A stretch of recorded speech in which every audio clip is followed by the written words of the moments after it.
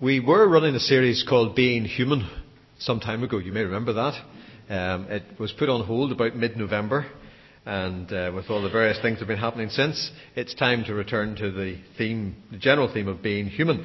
And I want to pick up in a related theme to where we left off last time, because one of the last things I was talking about was singleness.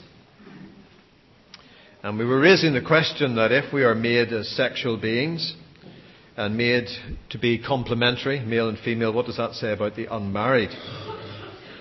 And we looked at a number of aspects of what it might say in the Old Testament and the culture of the Old Testament. We looked at issues of contemporary culture.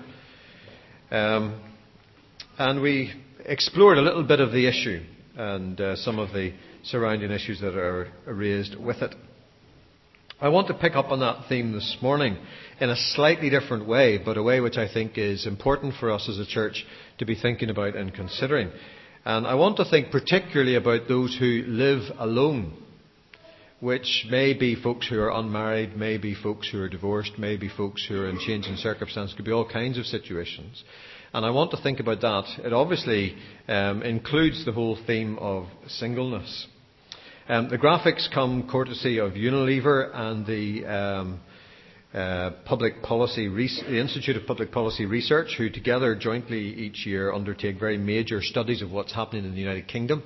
And I've nicked the graphics from their report of 2005 on this very issue. I want to begin by expressing the same caveat I expressed at the beginning last time, which was I know nothing about this subject. I've never really lived alone for more than a week or two at the most.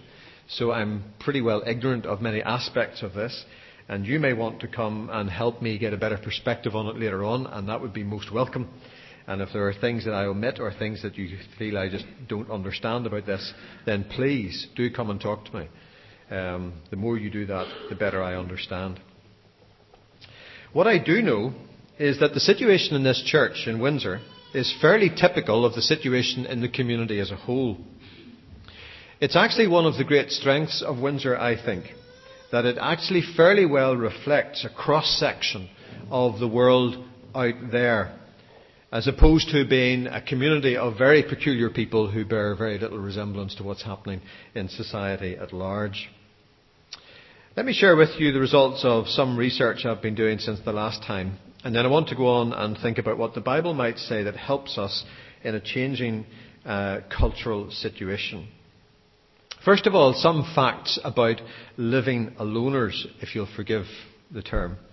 Some statistics will refer to separated, divorced, widowed people as well as those who are unmarried. According to the Joint Institute for Public Policy Research and Unilever report of 2005, 30% of all households in the UK are people who live alone. By 2021, it's anticipated that that will rise to 35% of all households in the United Kingdom. The greatest increase in living aloners is in men. There are three times as many men are now living alone as in 1971, and that's for a variety of different reasons. Studies show that men generally find it harder and are less likely than women to say that they choose to live alone. Men actually are more likely to feel lonely than women who are living alone. Apparently 56% of men surveyed, as opposed to 48% of women made that comment. Living alone doesn't always mean that wider relationships are sacrificed, and that is particularly true of women. A third of those living alone see parents 2 or 3 times a week. And a third think that living alone has a positive effect on relationships with their family. I'm not sure that that's the same third, but anyway. Over 10% of 25 to 44-year-olds now live alone in the United Kingdom, compared with a figure of 2% in 1973. So the situation is changing rapidly. Living alone isn't a class issue. It affects middle classes and working classes equally in terms of life experience. Although the truth is, living alone is much harder economically for a working class person, especially working class males. People aged 85 and older are now the fastest rising age group in the United Kingdom. It's estimated that there are 1.1 million people 85 or over. The proportion of 85-year-olds living in communal establishments has and is falling. 46% of men over 85 and 69% of women over 85 now live alone. The growth of people living alone in our society is having a profound effect on society in a number of ways. It's having a profound effect in economic terms. Social inequality increases as those with better incomes are better able to cope with living alone than those who are unemployed or on low incomes. In this category of people, like so many others in society, the rich are getting richer and the poor are getting poorer. It has implications in regard to health as well. 23% of people under pension age living alone have limited long-term illnesses. Men living alone are more likely to suffer from illnesses as they get older than women. Another area where this has an impact is in the area of environment. People living alone, and a lot of this is quite logical when you think about it, are the biggest consumers of energy, land and household goods. This is not to make you feel guilty if you live alone. This is just a fact. Living aloners consume 38% more products, 42% more packaging, 55% more electricity, and overall 61% more fuel per head than people who live with others. Households of 4 people or more produce 1,000 kg of waste annually. Those per person. Those living alone produce 1,600 kg of waste annually. In other words, the carbon footprint, amongst other things, of living aloners is greater. You have big feet. The rise in one-person households is expected to account for 70% of annual house building growth between 2003 and 2026. That's why many people are still very confident that despite the price rising, the housing market still has a strong future. Besides the social, economic, health and environmental aspects, living alone is viewed in different ways by different people. Statistics show that 54% of those living alone agreed that it was good to live on your own before settling down. More young women than men enjoy living alone for a period of time. Indeed, living alone for a period of life is now referred to as one of the new rites of passage for young women. But 51% of those who live alone see it as only a temporary stage in life and do expect to find partners. 77% of them say that the most likely reason they would stop living alone is because they would have found a life partner. Commentators highlight various aspects, challenges and some difficulties of this whole business of living alone. Here are some of the issues that they highlight. They highlight the issue of identity. The difficulty of knowing who you are is not simply a matter of genetics. We are not simply the product of DNA. We are shaped by relationships and by context. And where relationships, especially close and affirming relationships, are missing, it's harder to have a sense of who you are, a sense of self for some people. It's argued that a lack of social contact can breed destructive self-obsession and even depression amongst those who live alone long term. It's also argued that a lack of intimate interaction can allow people to develop very strongly held, distorted views of the world and other people. Mind you, in my experience, you don't have to live alone to do that. But the point is made that living alone can engender inflexibility of attitude and opinions because there isn't someone close up to you to challenge you in a very straightforward kind of way. One commentator put it this way: part of life is that the more inflexible you get, the more frightening you become to other people. And if they too live alone, the more frightening other people become to you, which potentially sets up a rather nasty, vicious cycle. And that comes from a commentator who has lived alone on and off for many, many years. Living alone and the absence of close proximity of another human being can hugely, obviously, increase a sense of isolation in life in general. Even the absence of conflict in a close relationship may be a great loss. It may mean that people don't have the opportunity to develop the same skills of negotiation and compromise. I don't know what the statistics are, but it's argued that there seems to be a greater tendency of those who live alone to communicate more by electronic methods, thus further increasing their sense of isolation. So there are many issues.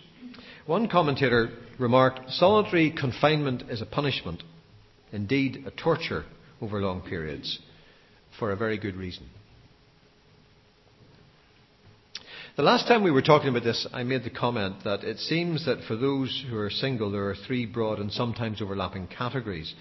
There are those who are very content with their singleness, those who are very discontent with their singleness, and those who are managing their singleness and sort of move in between those. And I also said that there seems to be virtually no difference in the experience of men and women in regard to singleness. But obviously the statistics from research prove me wrong on that front. Men cope less well than women on the whole when it comes to singleness or living alone. However, I think it's still true to say that the sense of pain, or less commonly indifference, can be just as great in men as in women. And everybody's circumstances are different. People have different personalities, different available family networks, different social structures. And that means that the experience of living alone varies from person to person. The thing that strikes me about this is that all the social policy research indicates strongly that something very new is happening in our society and in our generation, for which there is very little historical precedent in societies. This has not been the norm, and there seems to be little historical parallel. That almost 1/3 of households in the United Kingdom comprise of people who live alone, and that over the next 20 years that number will grow, suggests that there's not just economic, health and environmental issues to be considered, but there are also spiritual issues to be considered. I did some research on Windsor. We have, on the database that I was using, 410 names of people associated with Windsor in one way or another. I counted 105 single or home alone people. I'm obviously mixing the two categories together here deliberately. Not all single people at the minute live alone. That represents 25% of the names on the database. If you take children out of the equation and deal only with adults, the figure changes quite dramatically. I counted 97 children on the database. So it's 105 out of 310. So we're talking about 1/3 of the adult population connected with this church is single or living alone. And that doesn't count students, of whom we have and will have an increasing number. That's why I began by saying what we are is actually a fair representation of what is out there. And the issues that society faces, we as a church face. And the policy issues that need to be thought through in broader society about this kind of thing are issues that we need to think about in relation to what it means to function as church. If married people are ever tempted to think that singleness is just something that's mildly funny, or that people should just get out there and get someone, I'd strongly advise them to engage their brains before they say anything. Because these statistics and the continuing trend in society means that you can expect that up to 1/3 of your children will be single and may remain so. That's the issue you have to deal with. It's possible that up to 1/3 of the children you saw going out to junior church will not marry by the time they are at the age for marriage. They're your kids. They're part of this church. How do you feel about that?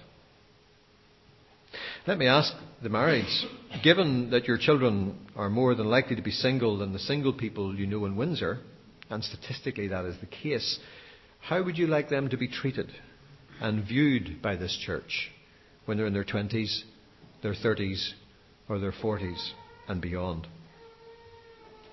Whatever the answer to that question is, it should give us a clear indication of what your attitude should be to the single people sitting here this morning. Now, I have to say, there seem to be very few models of which I'm aware from which Windsor as a church can draw on this matter. I think it's something that churches haven't really got to grips with.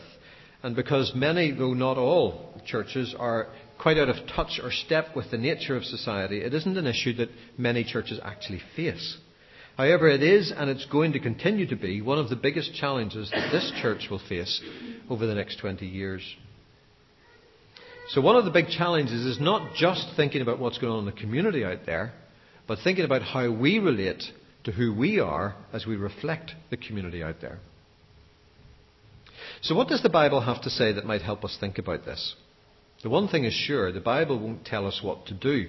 And precisely because the nature of what we're talking about is really quite different, and with very little historical precedent, you needn't go running to the Bible to find out how society was ordered there and dealt with this problem. It was ordered very, very differently.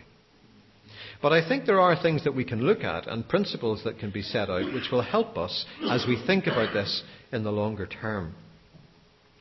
So I want to offer a couple of passages to think about. Some are more just stories or aspects of what we read in the Bible. And there are two basic passages I want to leave with you at the end.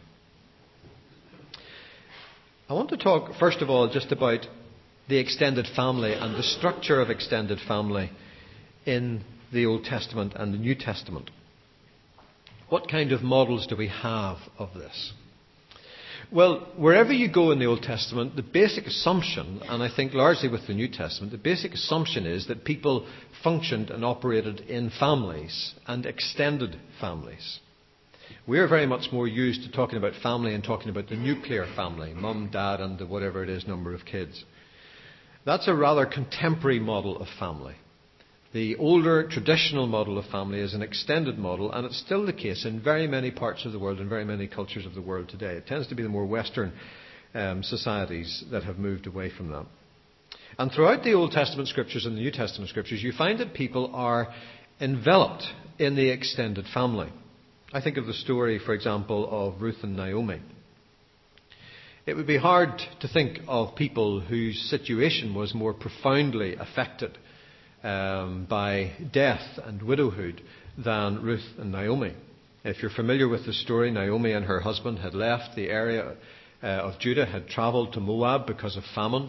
While they were in Moab, their two sons married women from Moab, so this was a kind of Israelite-Moabite marriage, mixed marriage. The husband and the two sons die, which leaves Naomi and her two daughters-in-law as widows in Moab. And this creates in its culture all kinds of conflicts and challenges for them.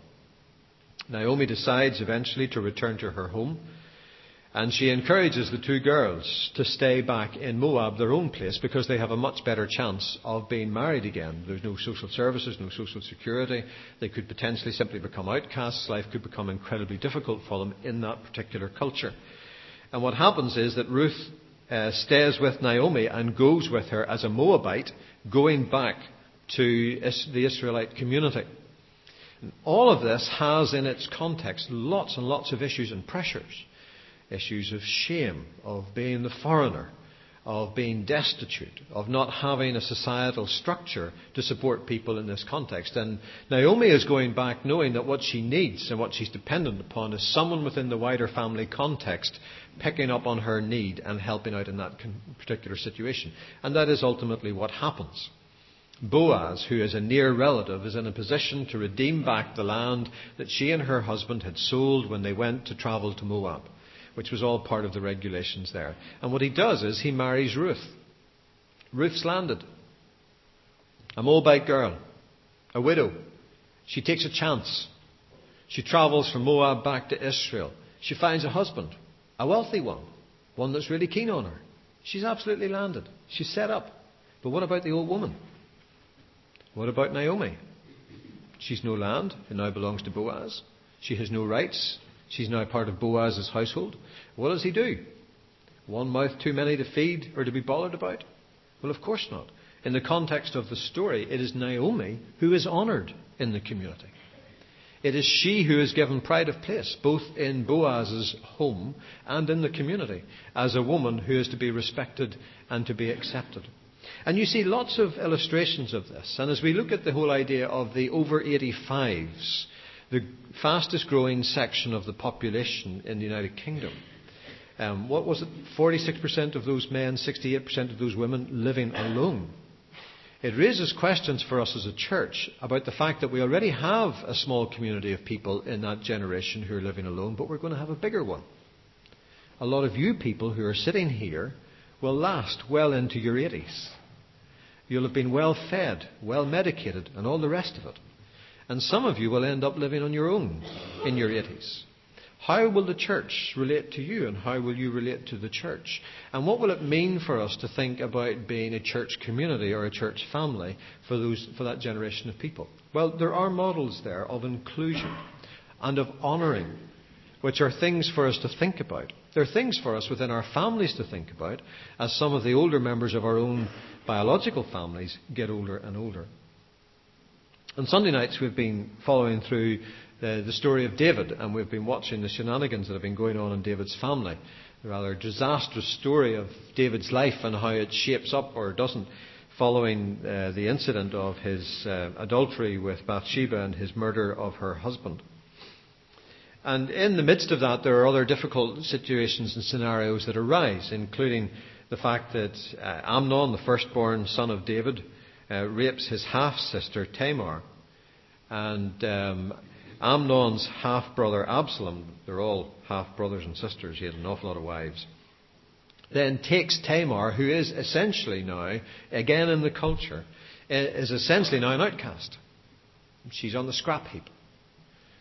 What good is she going to be to anybody at this stage? And Amnon has decided, in the hatred of himself and his own actions, that he hates her and has rejected her. And what happens in that context is that Absalom opens his home to her. Indeed, Absalom names his daughter after her. And we have a situation there where someone who was isolated was culturally bound to be single for the rest of her life, whether she liked it or not, was incorporated by her brother into the family and into the home and honoured. So there are all kinds of models throughout the Old Testament of how people coped with this. It was a real issue. It wasn't something that didn't matter, that didn't occur. It did occur.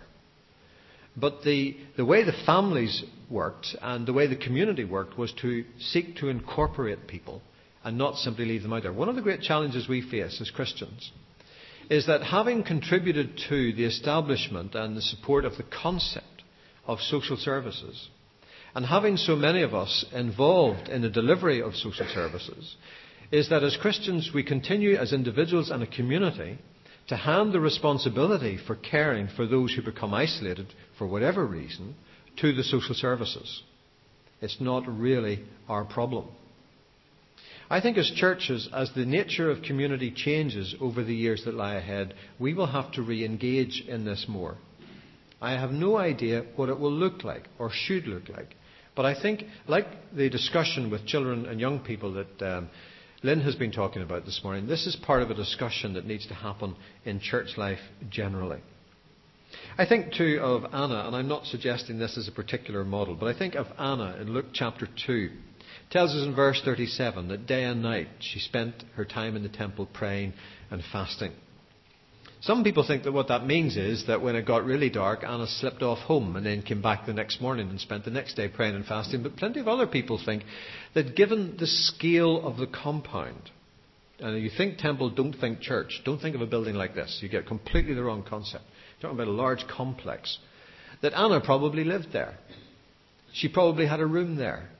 There's a vestry here. If anybody needs it, go and spare it a minute. She was part of the community in a very real sense. When people came to worship, she was there. They were providing for her.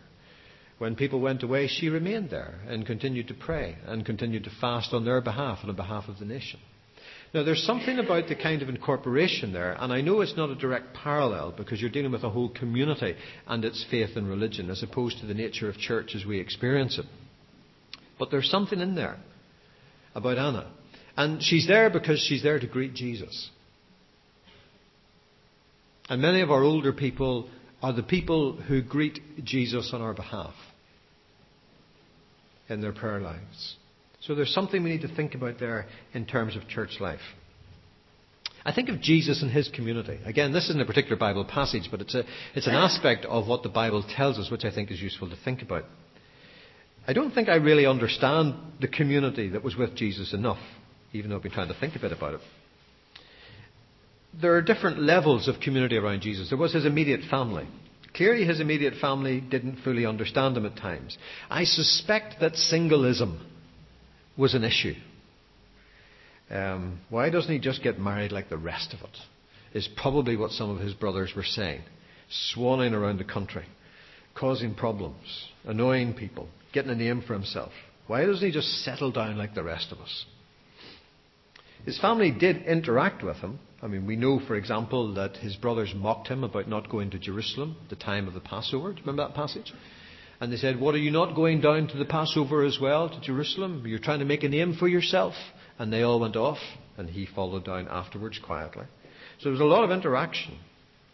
And he clearly spent time with his family, and his mum came after him, burning the candle at both ends, the usual mother thing. And she takes him away from this madness because she's arguing that he's out of his head. The Bible's very open about all of this. And clearly part of Jesus' community was his family, which must have been part and parcel of what shaped him as a person. And then there's that wider community of disciples. We assume that most of them, maybe not all of them, were married. And we know that their homes were open to Jesus. Peter and Andrew's home was open to Jesus because he goes there and he heals Peter's mother-in-law. And besides that group, we know that there was a group of women who travelled with them and supported them. I'd love to know more about that group. Were they single people? Were they abandoned? Were they married? How did that work? How did these people actually become part of the community that travelled with Jesus from time to time and from place to place? So around Jesus is this community of people. There are 12 we identify uniquely as the disciples, but there were many more who both cared for and received care from this singleton, Jesus.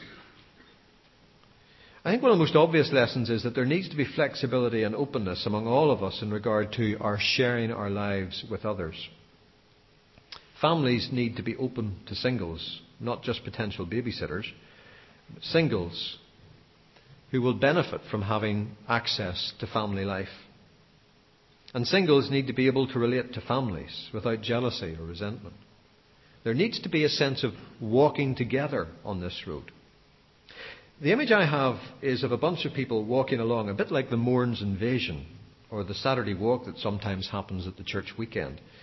If you imagine it, you've got this mixture of people, of children, of adults, of men and women of all ages. Anybody coming the other way when the Mourns Invasion from Windsor is taking place or the Saturday weekend walk is happening, anyone coming the other way couldn't possibly tell who belongs to who. Unless there's a lot of very close fellowship going on between one or two people, I don't know. It's probably obvious to them that it's a church group. But nothing else would actually be obvious. Because in the very nature of those kinds of walks, people move and they change. And the person you start walking with and talking to is probably not the person you'll end up talking to by the time the walk is over. And the children are constantly moving in between the adults. And for someone coming the other way, it would be impossible, virtually, to say that this belongs to that and that belongs to the other. And that's how. What you see is a community of people moving. And that's exactly what was happening in Jesus' day. And I think that is an image, that is an idea, a concept to be thinking about for us as a church together. That not just the walk once a year or twice a year, but that as we think about how church life should be shaped and the role of children's ministry within that and all the rest of it, thinking about that walk is a way of thinking about it because that's how Jesus operated. Because in my mind I see a similar group walking along the tracks of Palestine. It's hard to tell who's who and what their connections are. Jesus is in there somewhere. Men, women and children all form part of the entourage and community. And they're discussing all kinds of things. They're discussing politics. They're discussing the kingdom of God. They're discussing the role of children. They're discussing the future. They're discussing personal matters and issues that they're struggling with, like forgiving their brothers. You can tell that there's some kind of religious group, but there's no special codes of dress or rank like you would have with an army or a formal parade. And all too often our concept of church is much more like an army, an institution, than a community who are walking together. And I think that's the kind of image that arises from the Bible that we need to have as we think about what it means to live together in a changing culture. We had agreed, thanks to the work of the children and youth group, that we needed to have more all-age events. We haven't quite got round to sorting that yet. But reflecting on this theme for this morning and the cultural challenge that lies ahead for this church and many other churches, I would say that what the Children and Youth Strategy Group were saying is essential, not just for the children's sake, but essential for the church. Besides these stories and images, there are two other things I want to leave with you. Two passages of Scripture. Here's the first one. It comes from Galatians. Galatians chapter 6, verse 2. Carry each other's burdens, and in this way you will fulfill the law of Christ. If you look at the passage in Galatians chapter 6, you'll see why there's a bit of discussion about what this actually means. Galatians chapter 6 is on page 1172 of the copies of the Bible that are in the pew. And it begins by saying, Brothers, if someone is caught in a sin, you who are spiritual should restore him gently, but watch yourself, for you may also be tempted. Carry each other's burdens, and in this way you will fulfill the law of Christ. If anyone thinks he is something when he is nothing, he deceives himself. Each one should test his own actions. Then he can take pride in himself without comparing himself to somebody else, for each one should carry his own load. And there's quite a bit of discussion about this for two reasons. One, the first is carrying each other's burdens related to what verse 1 says, which is about helping one another when we're caught in sin. And is that simply the context? It's, in other words, helping one another with the burden of sin that we carry. So confessing our sin to each other and praying for each other. And one of the other issues is it not a bit contradictory? Because in verse 5 you have this very simple statement, each one should carry his own load. Is Paul a wee bit confused at this point as he's writing to the Galatians? It seems to me that what this is really saying in this passage is to be taken fairly well at face value. There are a range of issues that are being addressed in these few verses at the end of Galatians. It's very typical of Paul to highlight a number of things very quickly near the end of a letter. All the things he would love to take time to expound on, but they've just run out of ink or papyrus or weeks in the year or whatever it is to actually get round to doing it all. So it's all bullet points. And that's essentially what these are. These are bullet points at the end of the letter. The things you need to think about, which we've probably talked about before with Paul in the churches in Galatia, or he'll talk about again at some other time. So the first one is to do with helping one another when we're caught in sin. The second one has to do with carrying each other's burdens. The third one has to do with how we think about ourselves. The fourth one about testing our own actions and watching for pride. And the fifth one is not dumping everything on everybody else. So there's no contradiction in these, but they are all individual points which come together as part and parcel of the life of church. Carry each other's burdens, and in this way you will fulfill the law of Christ. If singleness is a burden, which for some it is, we should help each other carry that burden. We should be able to talk about it, to pray about it, to open our homes and to open our hearts. After the last session in November on this, one person came to talk to me about how they pray for single people who they know are looking for partners in life. And what's significant is they have been asked to pray this way by their single friends. And it was just fantastic to hear of someone here who has a relationship with people and it is that open, that the single people they know have asked them to pray about partners for them. Fellowship groups might like to take up a discussion on this thing. Are you up to praying sincerely and sympathetically for the people in our groups who would rather not be single? And are you up for coping with the distinction between those who are content in their singleness and those who would rather be married? Perhaps opening up a discussion will allow single people to tell us what helping carry a sense of loss, if that is how it feels for them, actually is. Perhaps opening up a discussion will challenge those of us who are married about the quality of our lives compared to some very fulfilled single people. Are single people up for sharing among yourselves the way you feel about your circumstances? Are you ready to face the differences in how you see life and your circumstances? Certainly, there is an opportunity for us to heed the biblical command, to carry one another's burdens and fulfill the law of Christ, which is the law of love, on this subject as much as in any other. And the final piece of scripture I want to leave with you is the passage that comes from 1 Peter chapter 4. You might like to turn over to it. Peter, the rather impetuous disciple who's always up there sticking his neck out, Peter the preacher, the early chapters of Acts, becomes Peter the pastor. Jesus has this whole thing with him. Do you remember? Do you love me? Do you love me? Feed my sheep. Feed my sheep. And he seems to go through phases from being the disciple who's out in front leading the pack, to the disciple who's out in front preaching and seeing people converted, to the disciple who has a profound pastoral heart. And he's writing to Christians who are scattered around a region of southern Turkey. And he's giving them lots of practical advice. And he says in verse 7, which is on page 1220 of the Bibles, of chapter 4, the end of all things is near. Therefore be clear-minded and self-controlled so that you can pray. Above all, love each other deeply, because love covers over a multitude of sins. Offer hospitality to one another without grumbling. Each one should use whatever gift he has received to serve others, faithfully administering God's grace in its various forms. If anyone speaks, he should do it as one speaking the very words of God. If anyone serves, he should do it with the strength God provides, so that in all things God may be praised through Jesus Christ. To him be the glory and the power forever and ever. Amen. One thing everyone can do, marrieds and singles, is obey the instruction of Scripture in 1 Peter 4:9 to offer hospitality to one another, and to do so without grumbling.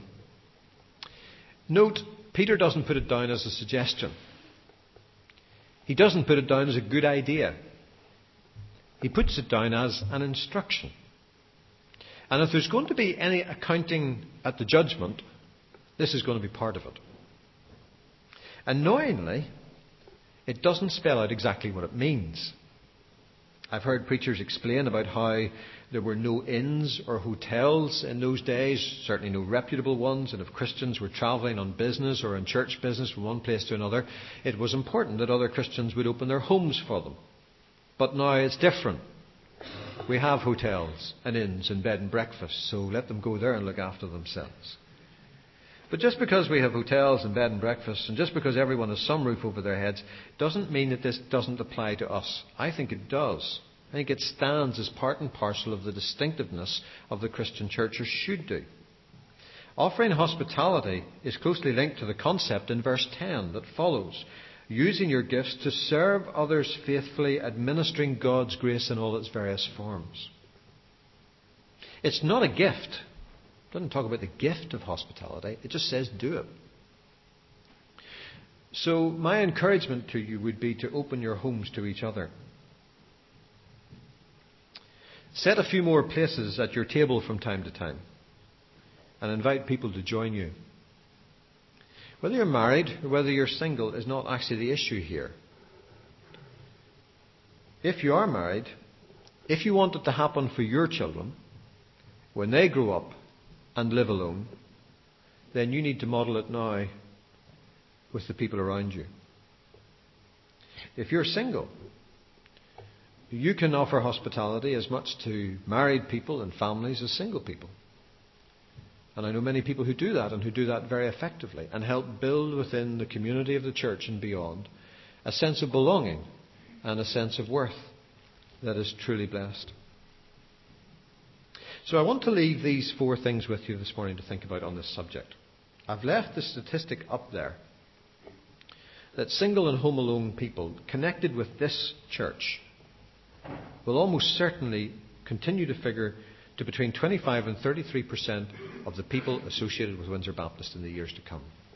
That's why this is an issue. And the kind of things we need to think about are the biblical models of extended family, of Jesus and his community, and 2 very simple passages of Scripture which give us very clear direction. Carry each other's burdens, and in this way you will fulfill the law of Christ and offer hospitality to one another without grumbling.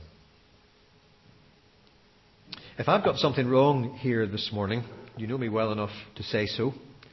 And if there's anything, facts or implications that I need to put right publicly, fine.